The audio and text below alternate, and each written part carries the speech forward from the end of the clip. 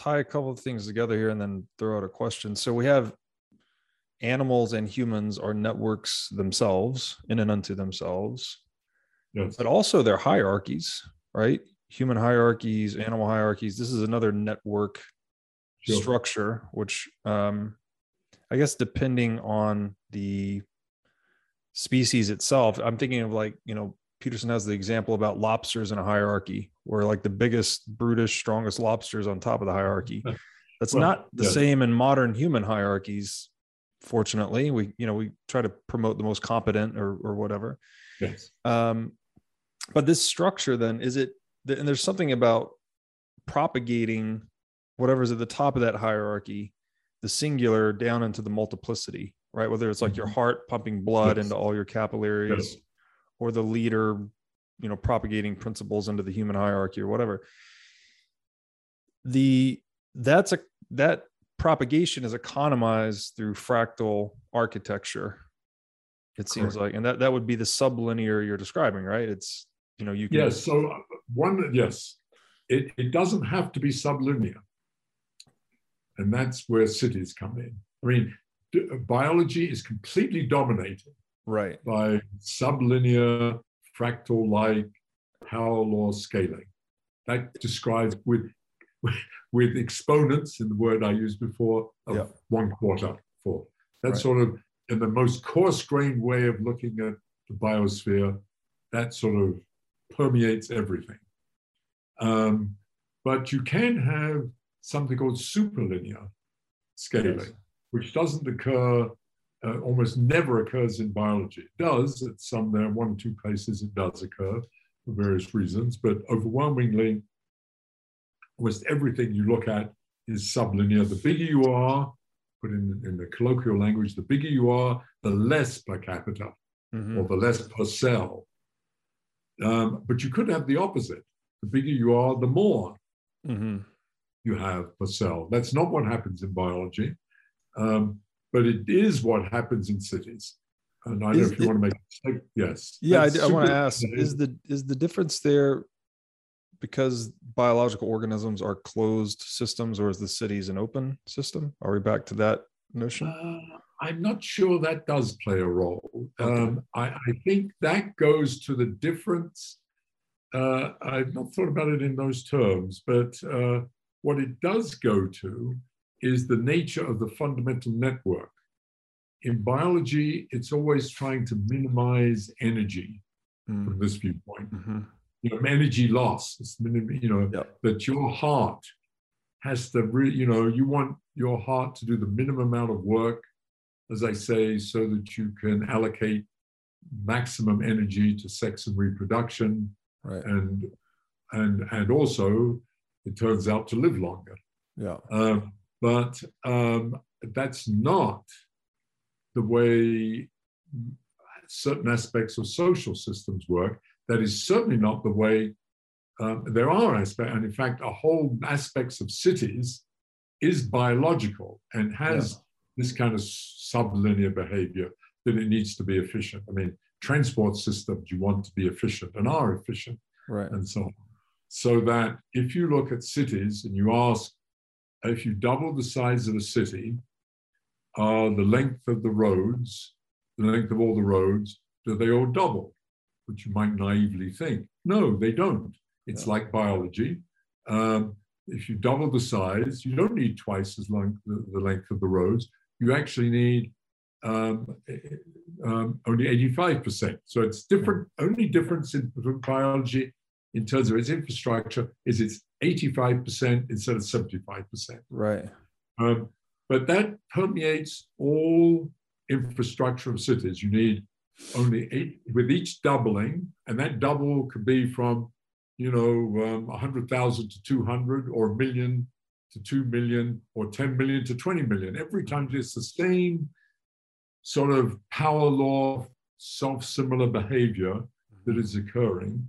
But that's not just the roads and the transport system. It's true of the electrical lines, the gas lines, the water lines, the number of gasoline stations, and so on. You do not need twice as many gasoline stations in a city twice the size. You only need roughly 85%. And we looked at data across the globe. It's true across European countries. It's true in China, in Japan. It's true in Latin America. It's sort of universal. It's kind of remarkable. So it sort of mimics biology, except the savings is 15% rather than 25%. So that's sublinear, and it's economies of scale. And the bigger you are, the more efficient the city is. And that's great. But a city is not just its infrastructure, despite the fact that, you know, when you use the word city, you think of skyscrapers or, you know, boulevards of Paris or whatever it is. You know, you think of the physicality of the city, but the essential part of the city, of course, it's not that. The essential part of the city is people. And that's the whole point of a city. And cities, you know, we've evolved cities in order to, and this is the crucial point, facilitate and encourage social interaction. That's the whole point of cities. In order to create wealth, to encourage entrepreneurship, to create ideas, and to innovate in order to increase standards of quality of life. There's this unbelievable machine that we evolved that is probably the most wondrous machine that we have created, namely the city. And it's been enormously successful. It encourages that by bringing people together, both in formal settings like, you know, lecture halls and universities and big office buildings and theaters and sports stadiums, but also informally, you know, in city squares and parks and coffee houses and so on. That's the whole thing, bring them together. And this aspect is crucial of cities, and it has a different characteristic than biological networks, because the crucial thing about social networks is that we have positive feedback. We encourage it. You know, if there were, you know, A talks to B, B talks to C, C talks back to A, and we build on each other. I mean, you know, we build network effects, something like that. The network effect. We create ideas. Of course, almost all those ideas are irrelevant and no one cares about. but that dynamic, that positive feedback in the network creates the theory of relativity, or an Amazon, or Google, or Toyota. That's where it comes from. You know, symbolically at least. And so it's this incredible machine that does that. And here's the point I'm getting to. It creates, instead of sublinear behavior, sublinear scaling, the bigger you are, the less per capita. Now it creates superlinear behavior. The bigger you are, the more per capita. So the bigger the city, the more social interactions per capita. Therefore, the more ideas per capita. And therefore, you know, the more wealth per capita. And so, you know, that's why New York is the greatest city in the world. Was, maybe still is. Yes. We're at a cusp at the moment. Who the hell knows? But that speaks really to perhaps the potency of the digital age too, right? We have this digital city of, you know, near infinite density. Or is one proper way to think about this perhaps then that transaction costs are scaling sublinear to network size? Because I'm thinking about the Wells liver cell working less hard than my own. I'm also thinking about we don't need as much mileage of road in a larger city than you do in a smaller city. So when you used the word savings earlier, right? There's an economic or energetic savings occurring. Yes, exactly. Is that what's happening? So transaction costs are scaling sublinear to network size? Yeah, it can. Yes, that's a one way of talking about it. Absolutely. Interesting. Yeah, absolutely. Because that ties directly into markets, by the way. You know, it's like the larger the market, the more wealth it produces. Absolutely, yes. And it also ties into the function of companies. And one of the questions that we've just begun to think about seriously In fact, to our surprise, we got awarded a very large grant by the National Science Foundation to look at, which is related to this. And maybe we can come talk a little bit later, possibly. And that is the question of administrative costs. You know, what, which is sort of related to some of these questions, bureaucracy. You know, and we got into this is again a tangential comment. We got into this couple, myself and one of my colleagues named Sid Redner, were sitting around talking, bemoaning the usual bemoan that, you know, bureaucracy is killing us. There's, you know, why does, you know, government has too much bureaucracy, but all these bloody companies have too much bureaucracy and it drives you nuts. You can never get anything done. And so on.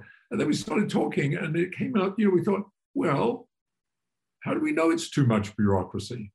What is the appropriate amount of bureaucracy? Maybe the government has, in order to do the things it has to do, whatever it is, the company or the government or the university or whatever the organization is, maybe actually it's sort of the right amount, given that it has to deliver all these things.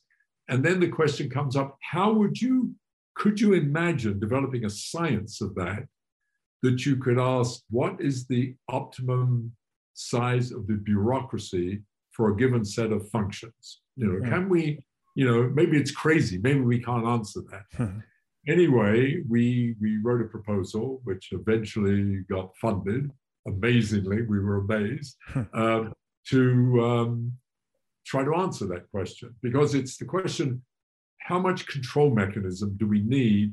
It goes to our, by the way, it is related, I suppose, which I never thought about, to our pre-recording conversation about libertarianism and government control and so on. Because it's clear you need some government control, but you know, it can kill you. In many ways, and you can't have just totally openness, you know, everybody just doing arbitrarily. I'm going to drive on the left-hand side of the bloody road, whether you like it or not. You know, so, you know, making a ridiculous example. No, so the question is that, can you sort of come to grips with that in a sort of more rational way, rather than, you know, most of our reactions to these things are sort of intuitive, but maybe it's impossible. So it's a question. We may find that we actually can't make progress, but it is related now to this question of efficiency and things like transactional costs, bureaucratic costs, and you know, and its relationship to what is it that the system is trying to do? What is it trying to optimize? Right. Yeah. So that, okay, let me ask you about that real quick and then come back to what you're just talking about. The optimization you described, is that navigating the trade-off of efficiency and redundancy? Because I'm thinking about, you can have a super efficient network that's just like, you know, I'm thinking of just a centralized ledger here where you update one database and it's done, or you can have the decentralized ledger that's much more redundant and therefore robust to I guess you could say dishonesty. Even I'm kind of using a Bitcoin analogy here, but there's a lot more energy involved with that. But there's some middle way between centralization and decentralization. Is that what the fractal architecture is trying to optimize for? Well, I don't know. I don't know the answer to that, to tell you the truth, because I hadn't been thinking really in those terms till this new project came along. And putting it, which was and this project, by the way, one of its questions is that whole question just raised: central control versus totally decentralized. I mean, how, you know, can we make models of that, and can we discuss when you need it and when you don't, when it's so on and so forth. And by the way, it's not just about social systems. This project is also related to biological ones.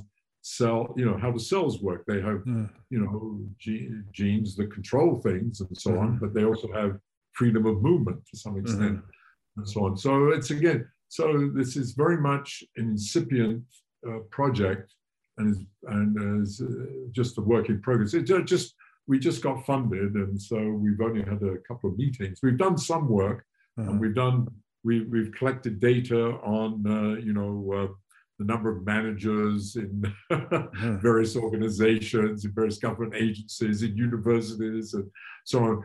And one of the problems, again, this is just a side comment, that makes much of this work very challenging, apart from the conceptual questions, is getting data. It's very hard to get data on the things that you would want, on, number of managers and what they're doing, and most importantly, what is the social network of a company? I mean, if you ask a company, and I've done this because I've been involved with companies, give me, what is your social network? And they hum and ha, and then they send you the organization chart, which is sort of,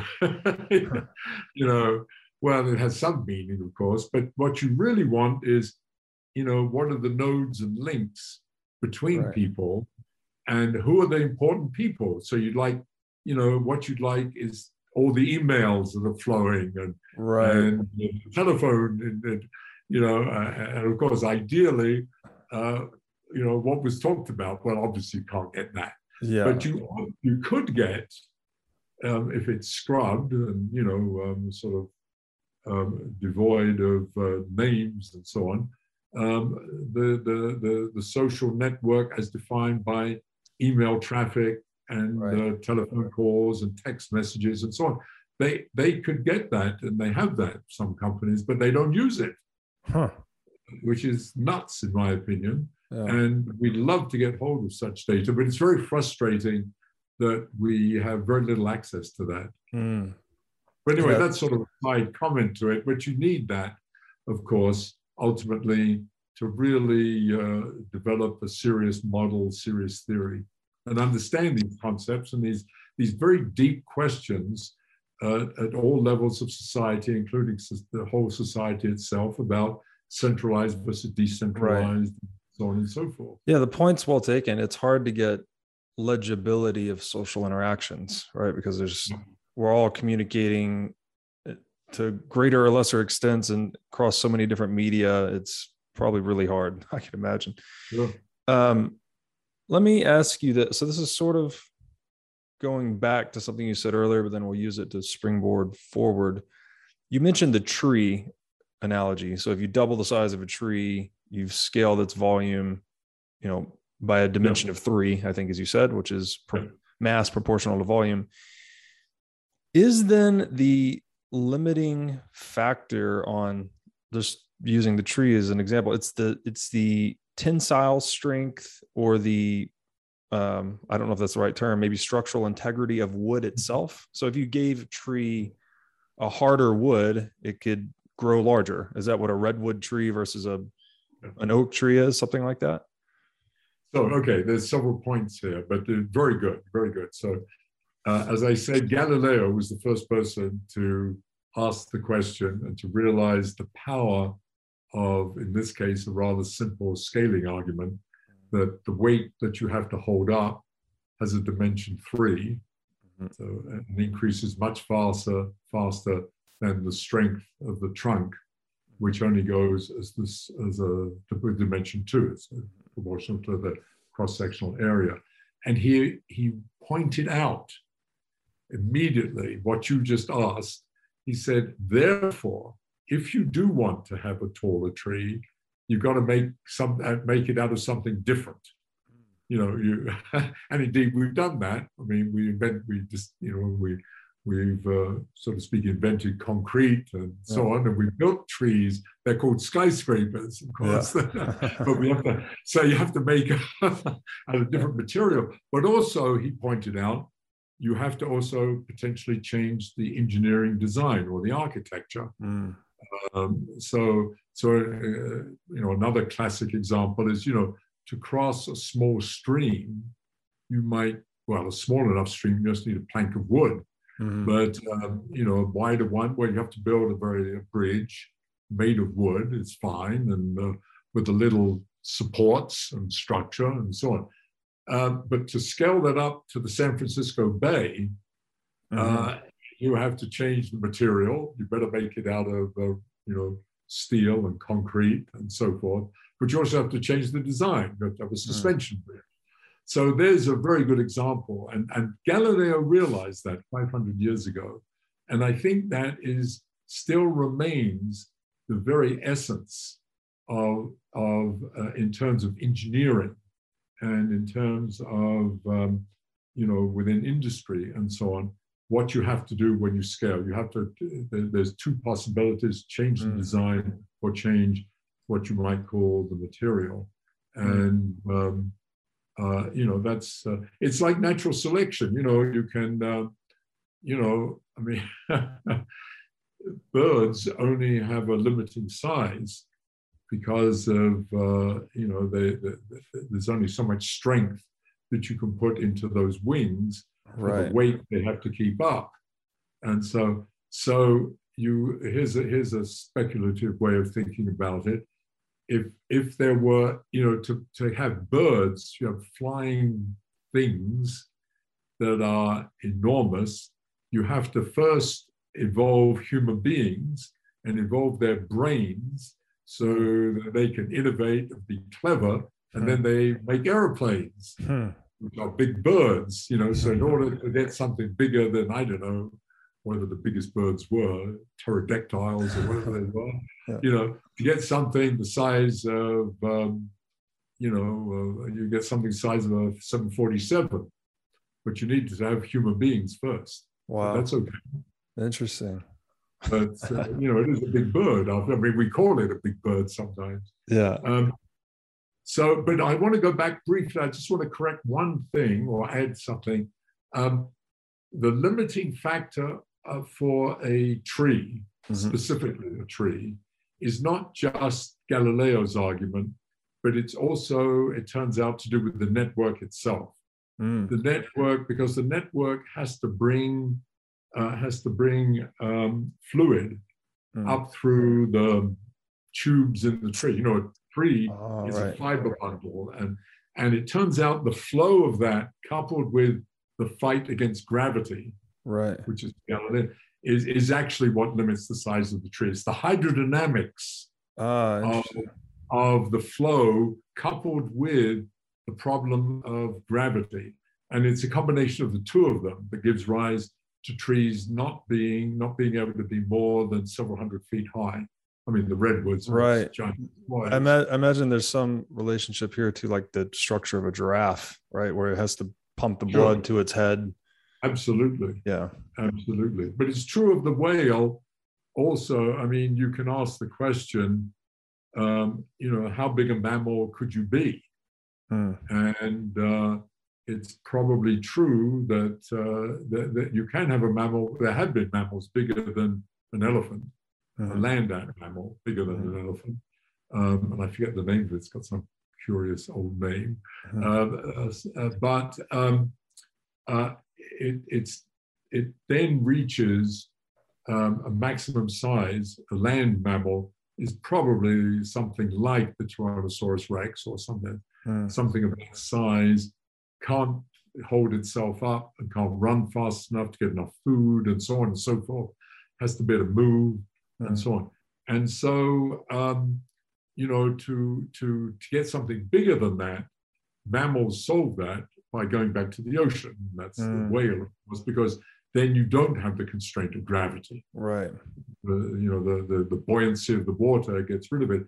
And then you ask, well, having gone back to the ocean and relieved ourselves of the constraints of gravity by using buoyancy, how big, is there any limit any longer? And the answer is yes.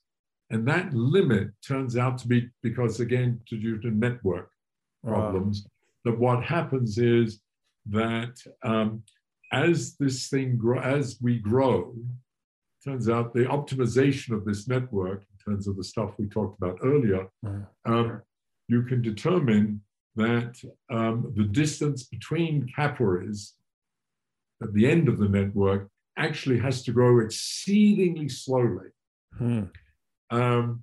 which is fine, and it does. I mean, the distance between capillaries in a whale is slightly bigger but predictably and measurably bigger than it is in an elephant, and that's slightly bigger than ours. But it's very small. But eventually, what happens as the distance between them gets too big, the capillaries can't supply the cells that are between them. And so that puts a limit. You can't pack,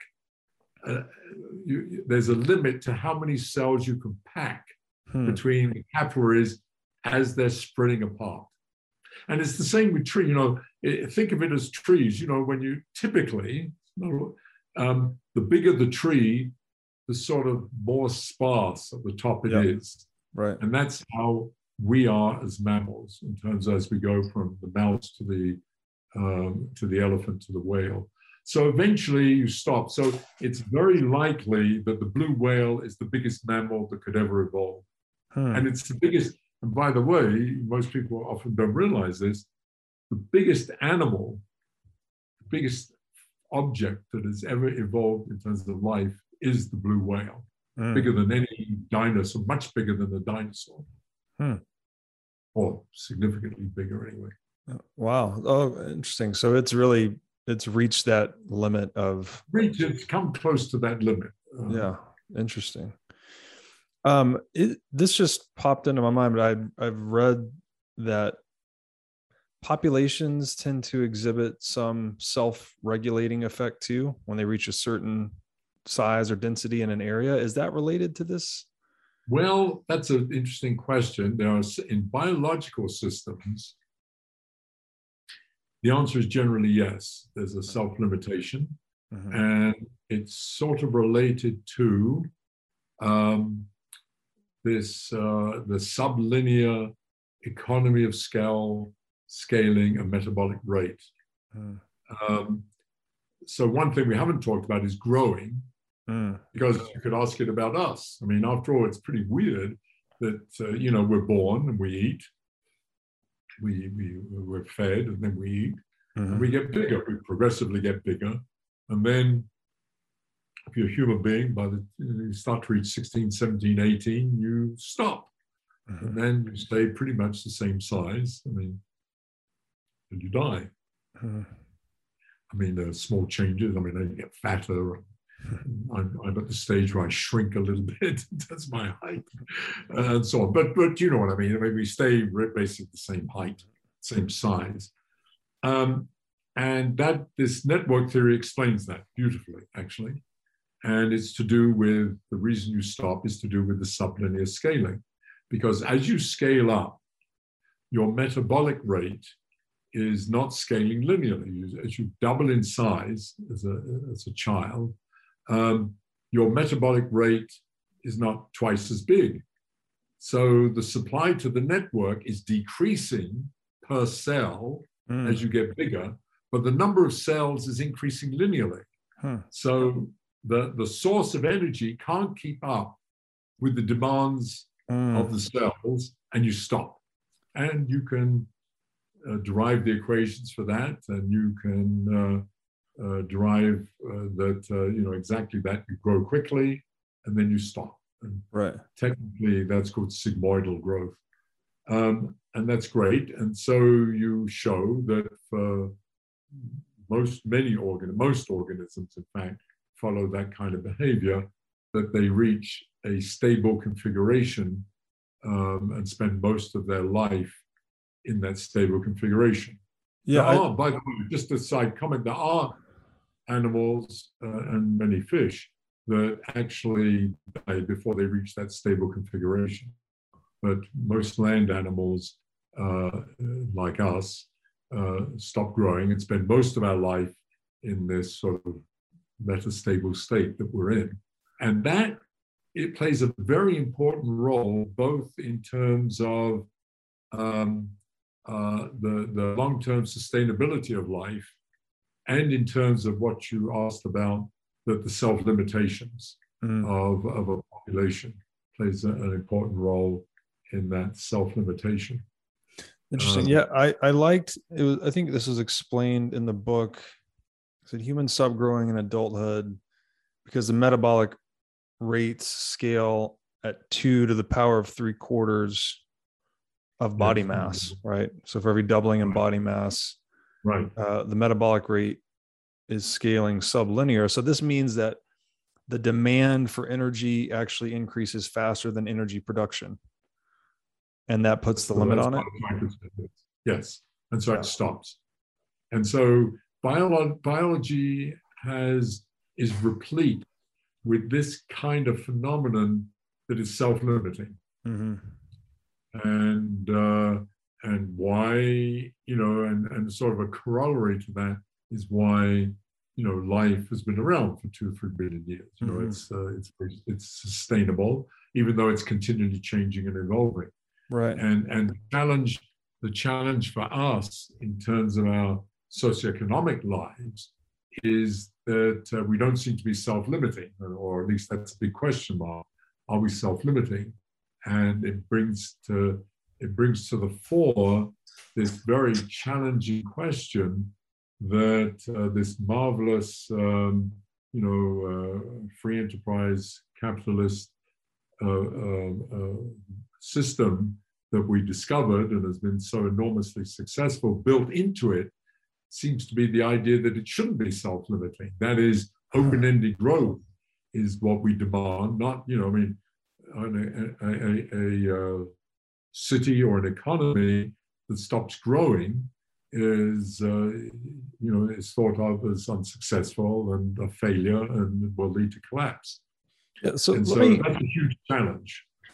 Yeah, and I think we're starting to segue into the sustainability topic here. And I would like to ask you about this then. So in terms of having this structural integrity or tensile strength, whatever the term would be, it lets us build something bigger up to a point. We still hit some network constraint, in the case of the blue well or the height of a tree. Right. Again, this may be a roughly speaking thing, but I've been viewing the integrity of private property rights as something akin to the tensile strength or structural integrity of these physical substrates.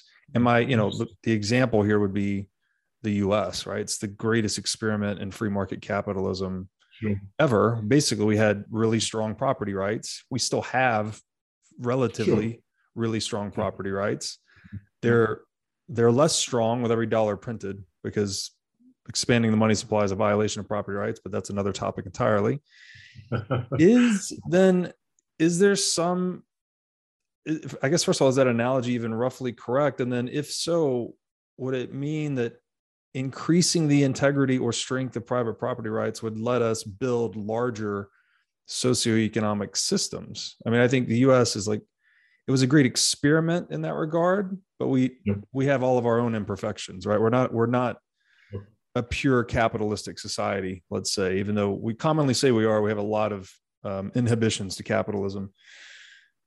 I'd love to hear your feedback on that, because I'm starting to try and put together an argument of the violation of property rights being coercive to socioeconomic scaling, something to that effect. Yeah, that's a really fascinating question. And I have to say that, Robert, that I've not really thought about it in those terms. In terms of property rights and the role, I think associated with that, if you like, I'll make it extreme, the sanctity of the individual. Yes, right. As distinct from the collective. Correct. And it's a tricky, difficult question. Yeah. And, we in the Western world, one of the things we've developed in the last couple of hundred years that is no doubt somehow a consequence, I'm assuming is anyway, I've always assumed as a consequence of capitalism and free market system, is the respect for the individual, which you call property right. I sort of, as I'm talking, I think of them almost as synonymous. They very much are. And just the life, liberty, and property was kind of like the foundational principles of Western civilization. They're just manifestations of freedom, ultimately. Property are the fruits of your past freedom. Sure. So that's it. On the other hand, society is a collective, and it has to have some collective behavior. It has the rule of law. There's certain things that we all agree on. There's grayness to all of this, by the way. Obviously, there's no rigid boundaries to this. And I have not thought about it in this kind, in terms of my work. Now, how I've got into this, and maybe we can defer this line of discussion, and let me digress a little bit of how my work has related to it by expanding a little bit on the work that we've done on cities and possibly even companies, because it does relate to this, and that's what got me thinking about it, because it's not my expertise, of course. I mean, by the way, I didn't say this in the beginning, but you introduced me rightly as a physicist, and I still think of myself that way, but I'm miles away from what is considered traditional physics, even though the way I think about the world and the work that I do, I think of as physics, even though it's applied to biological systems, ecological systems, and now social systems. But it means that I've had to learn a great deal because this is not my training. And I've moved into areas that I don't have the background. And one of the ways I compensate for that is by working with people in those fields. And that's been very useful, obviously. And one of the great things about being at the Santa Fe Institute is that, we're all together, that is, there's no disciplinary boundaries, and and I talk to anthropologists and economists and social scientists, as well as other physicists, mathematicians, and biologists, and so on. And I think that's important to realize that, but it's important to realize, and I have to realize my own limitations. But it also, having said that, I give the opposite. It gives me great freedom to think in ways that are not somehow tainted by traditional thinking. Right. Or this is the canon. This is what you're supposed to believe, and so on. And I have often said about the biological work, which was very successful, was that had I known then what I know now about biology, I probably wouldn't have done that work. I needed to know, you know what I mean? I needed to know enough that it was an important, interesting problem, and so on. And I had biologists working with outstanding biologists, but I didn't have all that garbage and all that baggage that you carry with you, which of course is your strength of your expertise, but it gets in the way sometimes because you can immediately think of some crazy idea, you say, oh, that's obviously crazy. We all know that can't be right, Right. And of course, anyway, I'm sorry. So but that's at work here in terms of now moving into this area that you've opened up in terms of, if one of the better words, centralization versus decentralization, collective versus the individual, property rights, and so on. Now, I got into it because the biology, as I said, those marvelous scaling laws allowed us to not only derive with the scaling laws, understand them, but also understand the network. I talked about that, but the details of the network and so on.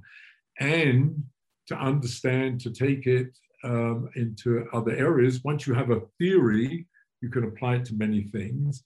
And I already just mentioned it was applied to growth, but it's been applied to sleep. Why do we sleep 8 hours a night? Why do we sleep, in fact? Why do we sleep 8 hours a night? And, a mouse has to sleep 16 hours a night. And you probably, maybe I mentioned in my book, an elephant, how long does an elephant sleep? 3 or 4. What the hell? What the hell? And we understand that, for example. It's wonderful. We didn't talk about that. But and things like that, aging. We talked about aging. Why I talked a little bit about why this theory gives rise to the fact that bigger things, big mammals, live much longer than little tiny ones, and so on. So we have this theory, and it's based on networks. And it was very natural to say, look, you look around, this goes back to the beginning of our conversation, cities and companies, well, they have a lot in common with organisms. And in fact, I think of them as life in some form. And also, they are networks. Cities are quintessentially networks. We've already talked about they have transport systems and electrical systems, and they have social networks. But so are companies. Companies also are social networks. And so let's see if we can understand. And one of the first things we did when we did this was to ask the question, first of all, about cities, the city's scale. Is New York just a scaled up Los Angeles, which is a scaled up Chicago, which is scaled up Santa Fe? Well, first you think, well, New York doesn't look much like Los Angeles, that's for sure. And doesn't look much like, Los Angeles doesn't look much like Chicago and so on. Well, but of course, that's very superficial, because just as we could have said when we talked about biology, the whale lives in the ocean, and the elephant has a long trunk, and the giraffe has a long neck, and we walk on 2 feet, and blah, blah, blah. We're all look superficially different. But the whole point of all that work was to show that at the 80-90% level, you are a scaled down whale or a scaled up rat, about anything you can measure.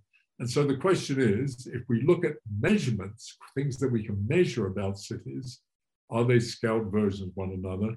And so we did that. We looked, and I've already sort of alluded to that in terms of its infrastructure. Cities are scaled versions of one another within an urban system, but also in terms of their socioeconomic activity, in terms of the amount of crime in a city, the number of patents produced, how innovative a city is, in terms of, number of restaurants and all these kinds of things. They are scaled versions of one another. And I said, in terms of the infrastructure, it's very analogous to biology. It has this economy of scale with a 15% savings with each doubling rather than 25%. But the crucial part of the city is this socioeconomic part, which is the social networks. And what we discovered then, and I did mention it earlier, these are all superlinear.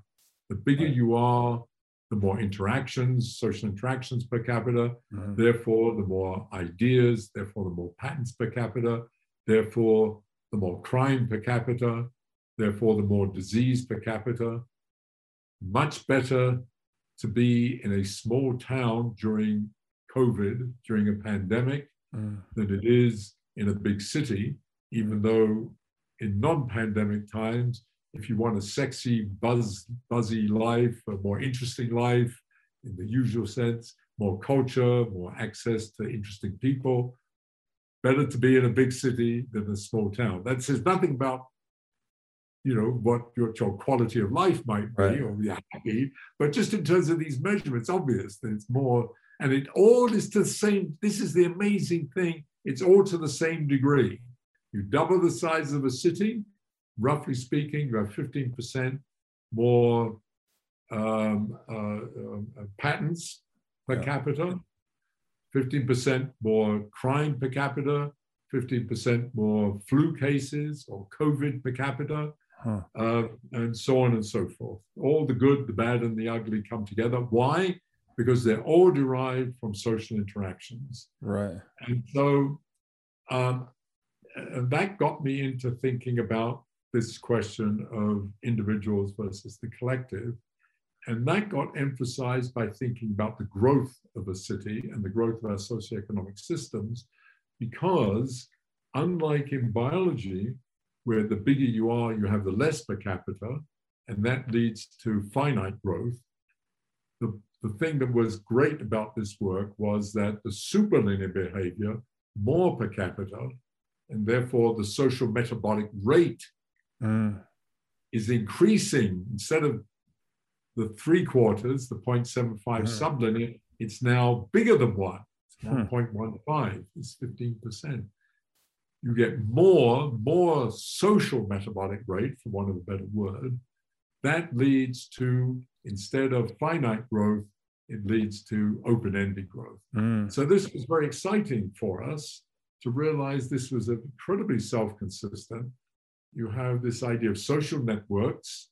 Positive feedback gives rise to more ideas, more entrepreneurship, more innovation. That gives rise to superlinear behavior.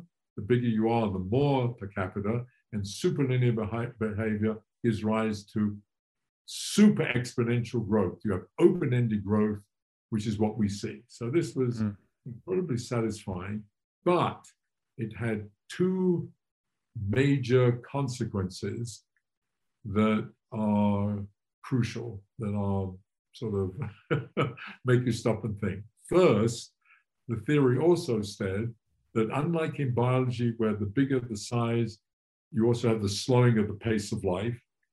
Elephants' hearts beat much slower than humans, and ours beat slower than mice. The pace of life increases, has to increase, turns out. And that's what we see and we feel. The pace of life, we've looked at lots of data to verify that. But more importantly, that this growth equation, this growth, open-ended growth, gives rise to something which technically is called a finite time singularity.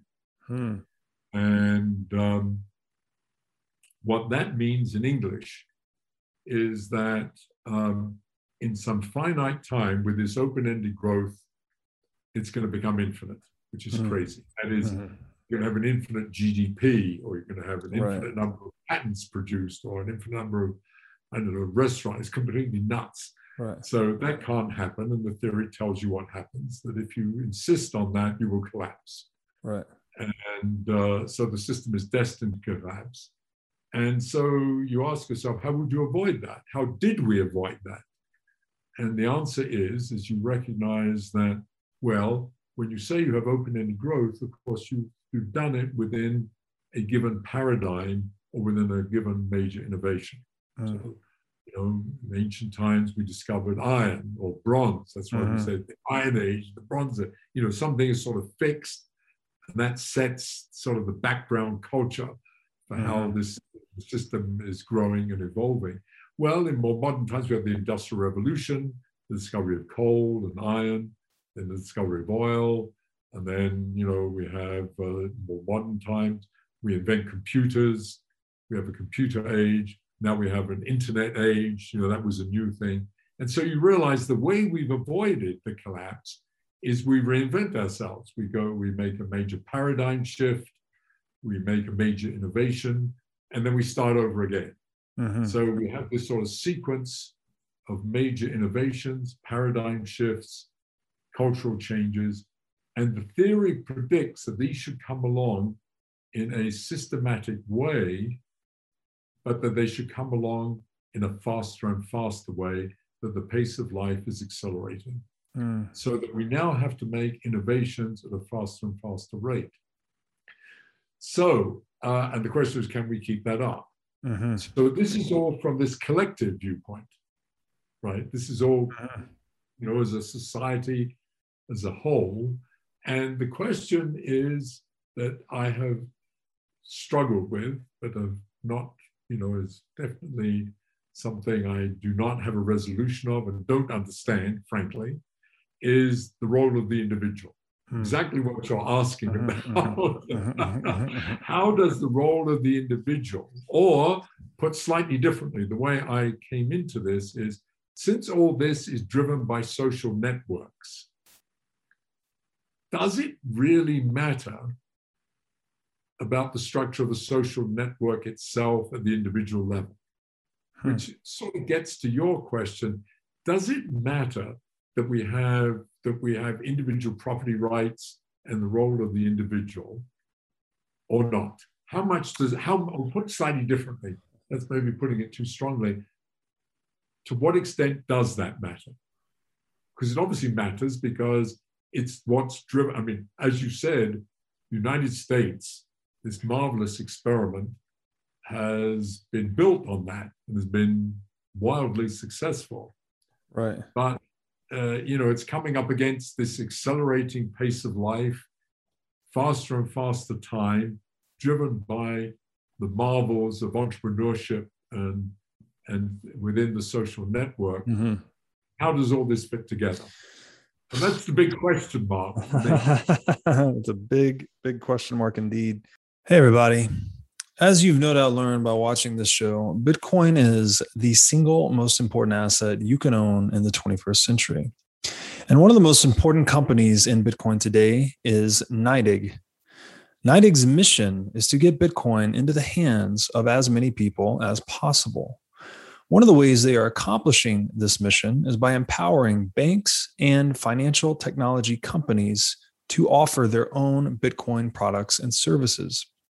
As a true game changer in the industry, NYDIG is safely unlocking the power of Bitcoin for forward-thinking individuals and institutions alike. Led by Robbie Gutman, Yin Zhao, and Ross Stevens, NYDIG has absolutely exploded onto the Bitcoin scene recently and has quickly become a leader in this space.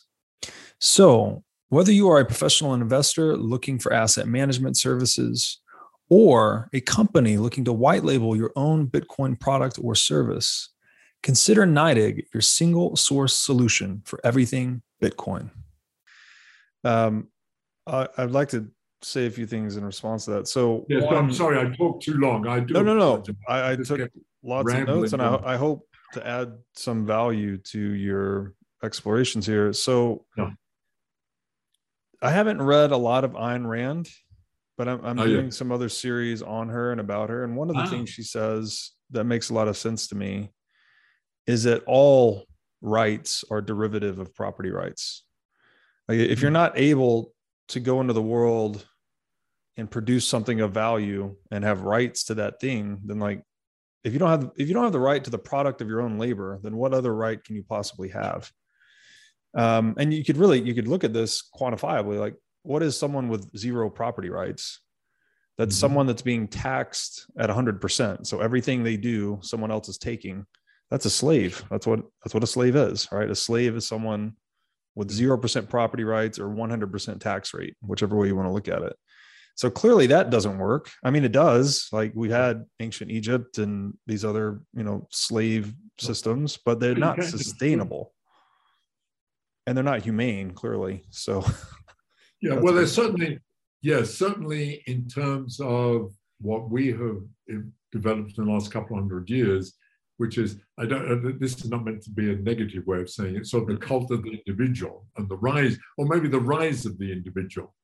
Because until 200 years ago, the role of the individual was subservient. Yes, but to your point, which is completely well taken, we have to be subject to some protocol, right? I like the driving on the right hand or left hand side of the road. That's something we have to submit to get on, to have harmonious exchange and discourse. So and again, admittedly, my views are libertarian leaning, but I would say that in the same way, in my view, as evolution is scaling up from cells to these collective networks of the whale or the human or whatever else, but the cell is self-similar, right? Across all organism. I think the individual is essentially the cell of human organization, whether that's a business, a country, whatever you want to call it. So, absolutely. And then, so one of the things you said here, so there's this super linear output from cities of wealth, ideas, energy, virulence, all these things. So it seems like the trick, maybe it's almost like when you put these things together, it starts to create emergent properties, right? Something that's more than the sum of its parts is another way to maybe say the superlinear thing. The trick is to put these things together in some type of structure that's strong enough to resist that superlinear output, something like it has more structural integrity.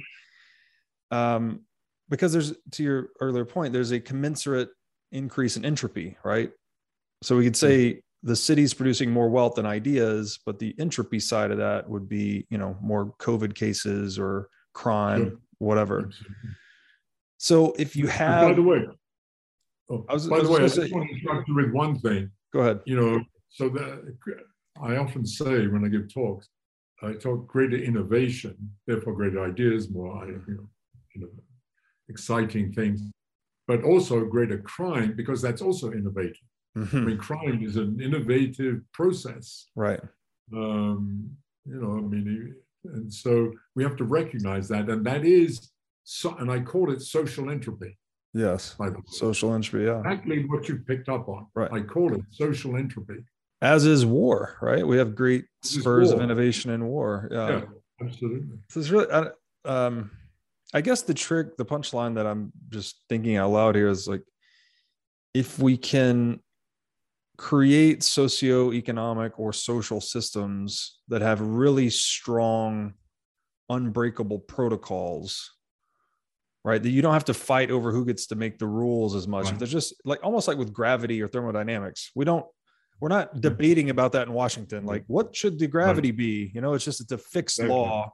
We all abide by it. We all adapt to it. The more we can get the rules of our socioeconomic order to be that immutable, I feel like my intuition is at least that the more wealth civilization more this superlinear wealth or output that the city is capable of, we could harness more of it without the system ripping itself apart. Yes. No, I agree. And I think that's the struggle, right? I mean, I agree with you, but it's very, it's incredibly hard, both, to come to agreement, because sometimes, you think you have come to an agreement sometimes. Yeah. I mean, the thing about driving on, one side of the road is sort of an extreme example and obvious. I mean, they're pretty obvious that for the collective good and, in terms of, whatever your politics might be, you have to have something like that. Right. But, as you move up to more complex things, it becomes not so obvious. So I was born in England, at the beginning of the Second World War. And I grew up in post-war Britain, trying to recover from the war with a socialist government.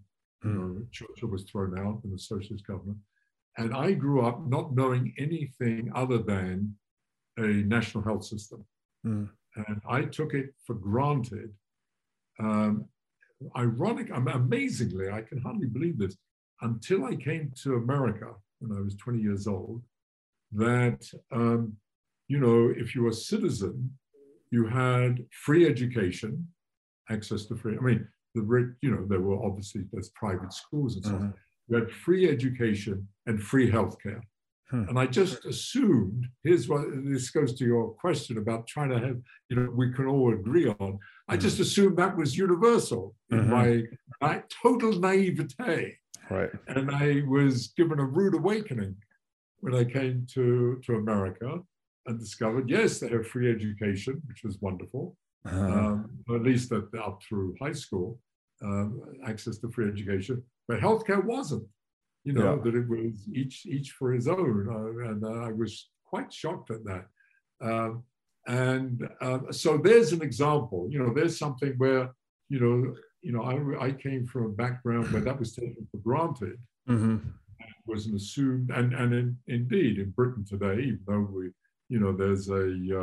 there have been right-wing governments, everybody agrees still with that stayed pretty much the national health system, which is always a problem, needless to say.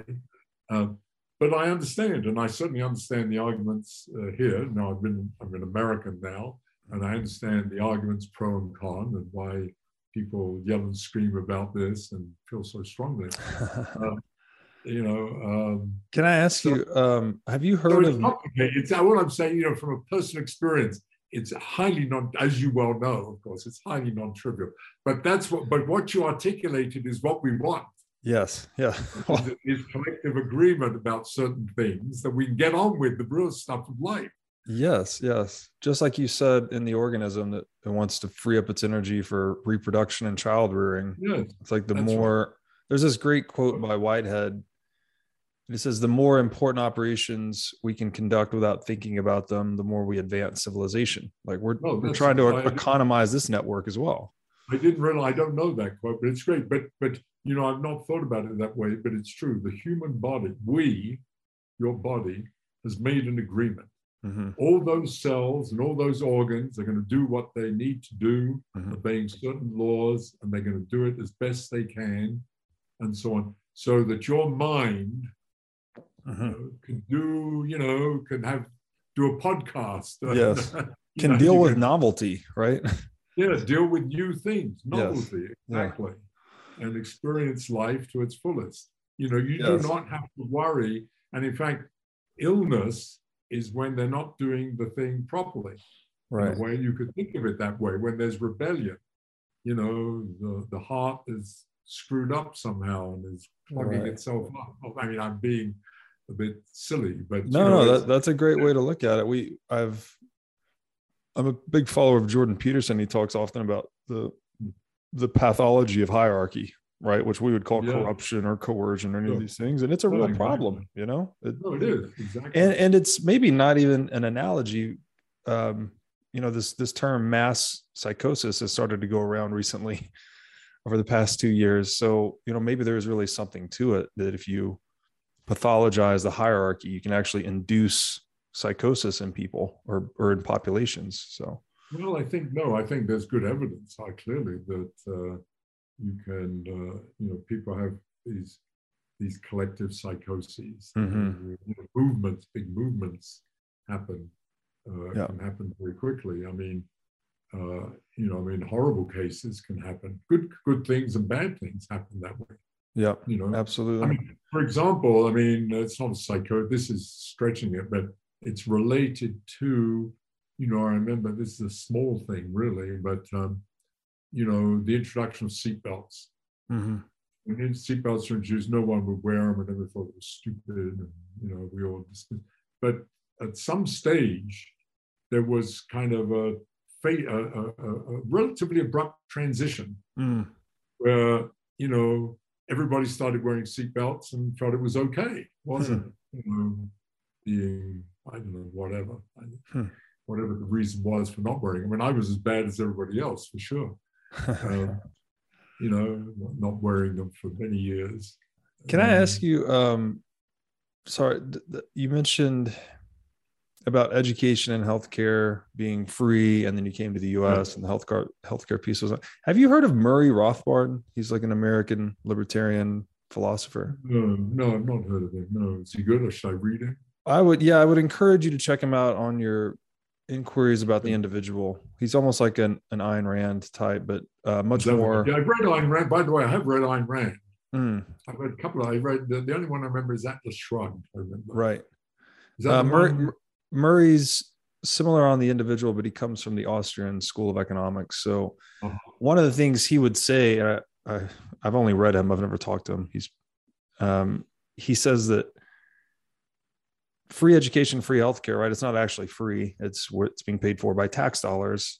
Oh, sure. Absolutely. And taxation is like a non-mutual exchange, what he would call theft. So again, back to that idea of getting social entropy out of the system as much as possible. Like that's one of the biggest issues in the world is you can't even hedge against that form of risk. There's not really a way to do it. Inflation's another one that's pretty bad, but I'll just say that I'm glad we came to an agreement that there's at least a need for like apolitical fixed rules to build up society more robustly, because that's what ultimately, I'll only leave it at one Bitcoin mention for the show, but that's what Bitcoin is really. It's like it's apolitical fixed rules that nobody can change. So a lot of Bitcoiners think it's really important for the world. Like it's incorruptible money or incorruptible economic system, something like that. So because it's outside of the normal control mechanisms that were imposed on the exchange of money in particular. Yes, it's immune to social entropy, to use your term. There's no one can do anything about it. No one can pass a law. No one's opinion. Nothing can change it really. So, interesting in that way. Interesting. I'm I've not invested in Bitcoin. As I say, I don't still understand it. I understand, of course, the concept.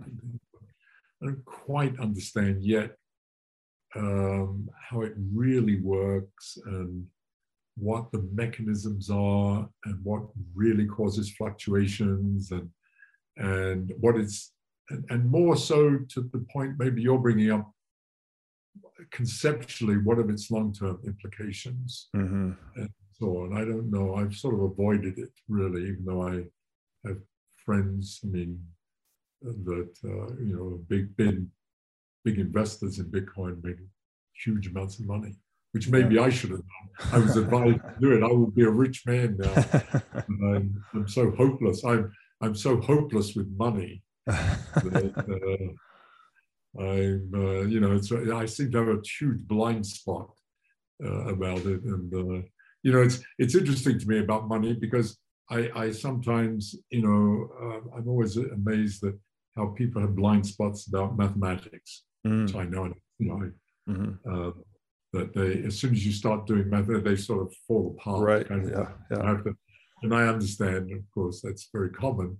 But I'm like that with money, which is interesting. I just go, I glaze over I don't know what it is. I'm hopeless. It's amazing that I'm still solvent. Now I understand why you said you were worried about me asking you something about money. I was. Jesus Christ, this is one area where I'm truly weak. That's so funny. And I have some phobia about. And I'm lucky in a way because I do have a phobia and I don't understand it. I don't invest. I've lost. I mean, in principle, I've lost a lot of money by not doing anything. But I'm at ease with it because I have enough. And so that's another aspect of money which I find interesting is why does one want more? And when I was president of the Center for Institute and I had to raise a lot of money for good reason, but I met with some very, truly rich people that, in the billionaire, multi-billionaire class, very, very well known, who try to get support SFI and so on. But it was always intriguing to me as to why they want. Some of them I would talk about money, and they wanted more. Some of them, and it's like, Jesus Christ! If I have $1 billion, why do I want to get 2 billion? But it was sort of interesting to me because it's so alien to me. Yeah. And so there's that aspect of money, by the way, which is also sort of related to this because it is to do with the individual and their needs and wants and questions of power, control, their contribution to society, and what they give back, and so on. So all these things, they're all sort of interrelated. And it's only in recent times that I've started to try to think about it, and I can't get my arms around it yet. Yeah, great points there. The one thing I would I guess to put a button on the property rights discussion, like in a world where... Yeah, sorry, I didn't mean to veer from that. No, it's perfect, actually. Part of it. Because no, it is very much. And as is my response, I think, is that in a world where property rights were perfected, let's say that the violation of property is just not possible at all. The super rich guy or girl would be the person that most served the world, right? They'd be the greatest innovators, the greatest entrepreneurs. So people that went out and satisfied the most wants of the consumer, those would be the super rich. And largely, thankfully, that's sort of the case, right? We have a lot of entrepreneur billionaires, but we also have politicians beating the stock market all the time for reasons that they're not creating a lot of value, so it's kind of a gray area still, but I would just say, and your intuition about money, like why do people want more? It's a whole thing, but I've come to view property rights as kind of like an extension of the territorial imperative. Yes. I think that's right. Every animal wants to expand its dominion. So I guess we're just the same. We just have created an institution around it called property. But the collective, but it has to be constrained. Yes. Varying degrees, and that's where the tension is. Yes. With collective in some form or another, collective behavior and the collective, the needs of the many, so to speak, in order for the whole system to function in an efficient, non-destructive way. Yes. And that's the law. Of course, the rule of law is, of course, an integral part of civilization and society. And all law, it roots out in property ultimately. It's about control over scarce resources. Yeah. Sure. So these are, I don't know. I'm not, as I say, I've sort of backed into this stuff, and I'm still struggling with trying to figure out, what do I really think about these things, and what is, or to put it into I would say rather putting it into a coherent picture. Yes. Where I see how all the parts fit together, and where are the boundaries, and more importantly, in a way, there are boundaries, but how flexible are they? How much can you move those boundaries, and have, from one system to another? I don't know, it's and, look, the United States, probably throughout its history, but certainly in recent years, has been struggling with this. And I think the whole Trump thing is a version of that, struggling with where is that boundary. I think it's, people reacting to some of the constraints they feel, in terms, I'll use the word property rights. I don't know if that's the right word for this, but in terms of constraints and encroachment on what people perceive as their freedom. Right. I'm not a libertarian, and I'm not a Trump supporter, but I'm not a socialist either. Right. I don't know where I'm sort of somewhere. I don't know where I'm somewhere. Probably, if I were to ask, I don't. I'm probably left of center. I'm sort of traditional. I sort of sit as a traditional within the American system, traditional Democrat, which hardly exists. None of these things exist anymore. Right. They've all bypassed me. Yeah. Well, it's a mess today, so I don't know what to call anything.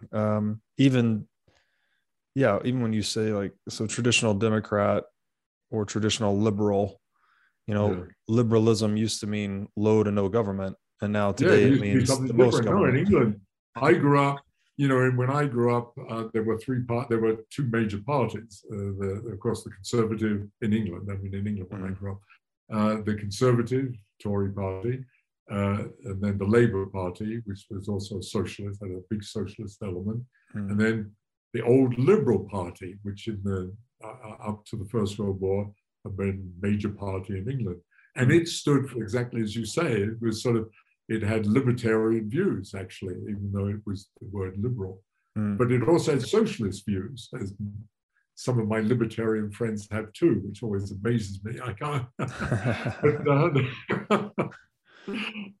So let's do this. If you could just let my audience know where they could find out more about you or your work, and then I will send you a schedule invite after this for another session.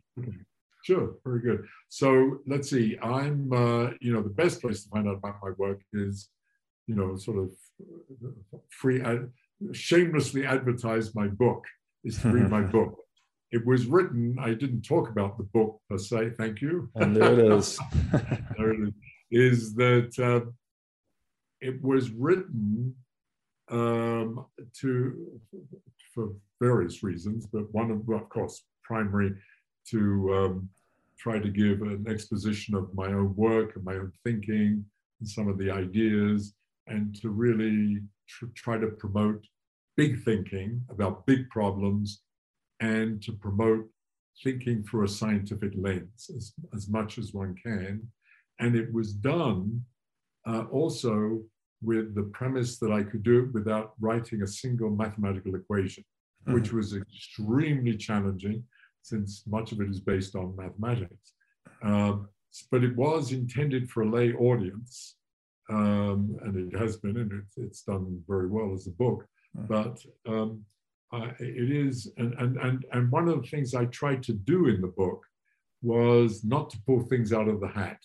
When I wanted to try to explain something, I wanted to also tell you what an exponential is, because I discovered that people use that term, but they actually don't know what it is, and more importantly, what it implies. Right. And so there were things like that I tried to do, and so it's, I think a lot of it is,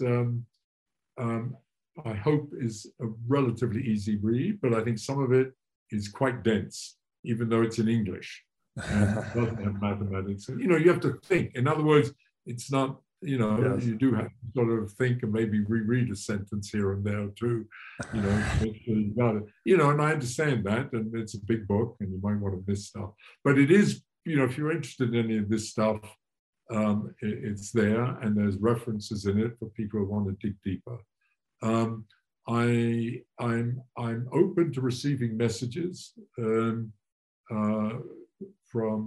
my email, but I may be slow in responding, and I may not respond. I can't promise to respond because I get a lot of emails and so on, but I will try. I do try to respond, and I'm happy to carry on dialogues. Wonderful. Yeah, the book is quite readable. You know, given the subject matter, which is very sweeping. I think you did a great job. I encourage everyone to check it out because there's a through line here, right? You're coming straight out of inorganic physical reality and tying together life and then the organizations of life. It's really interesting. So yeah, Geoffrey, thanks so much for coming on, and we'll have you on again soon. Okay, Robert, good. So I look forward to hearing from you.